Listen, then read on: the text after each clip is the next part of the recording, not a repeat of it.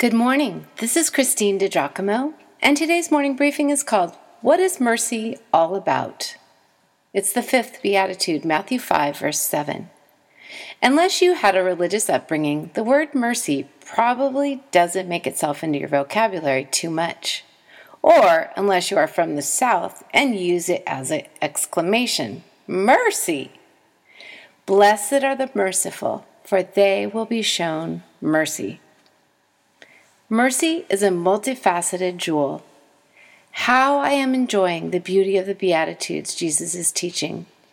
If we can but comprehend them and then seek God in such a way that the Holy Spirit would work these out in us, how rich, how blessed we would be. We'd bear in mind that each of these blessings flow one from another. They are not to be taken out of context or used alone.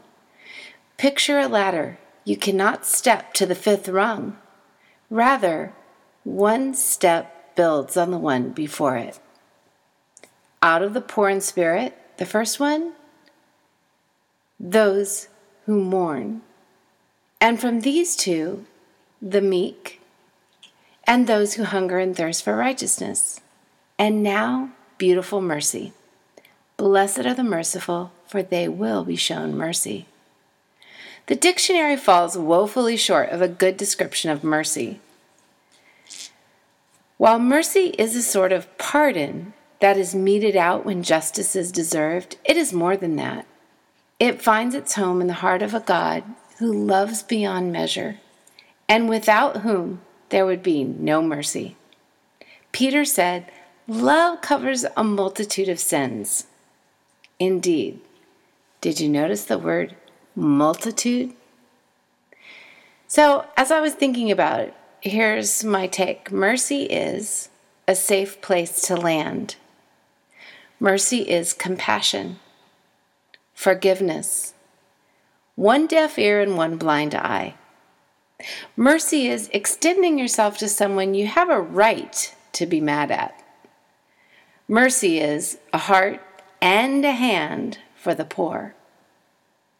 Empathy for the broken. Mercy is a cup of cool water. Mercy is deferring judgment or harsh opinion. And sometimes mercy is simply a Band-Aid. From the Old Testament kings and prophets to Jesus and then James, mercy was trumpeted and expected from God's people. For you, Lord, are good and ready to forgive, and plenteous in mercy to all them that call on you. David, Psalm 86. And Micah, he has shown you, O mortal, what is good. And what does the Lord require of you? To act justly, and to love mercy, and to walk humbly with your God. Blessed are the merciful, for they will be shown mercy. And there's the story that Jesus told. Perhaps you missed its theme. It concluded with this.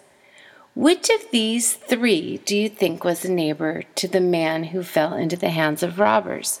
You know, the story that we call the Good Samaritan. The expert in the law replied, the one who had mercy on him. Jesus told him, go and do likewise. Luke chapter 10, verses 25 through 37. But the whole story of the Good Samaritan, it was about mercy. Jesus placed a premium on mercy, and 2,000 years later, he still does. While we have opportunities to show mercy on a daily basis, I think we need to ask God for eyes to see when and where mercy is needed. For instance, someone mentions a colleague struggling with mental illness who needs prayer. What happens in your head and heart right then? Do you feel compassion, patience, and empathy, even if you don't understand it? Mercy. Are you aware that you know people who need comfort and that you are in the position to offer it in some form or another? The desire to comfort, to encourage, to forgive, to be compassionate. That's what mercy is all about. And in kind, we then will be shown mercy. If you'd like to read this or print it out, look up the scripture, of which there are 5 attached to this briefing. You can go to pastorwoman.com, click on Powerful Bible Teaching, Morning Briefings, and again the title of this one is, What is Mercy All About?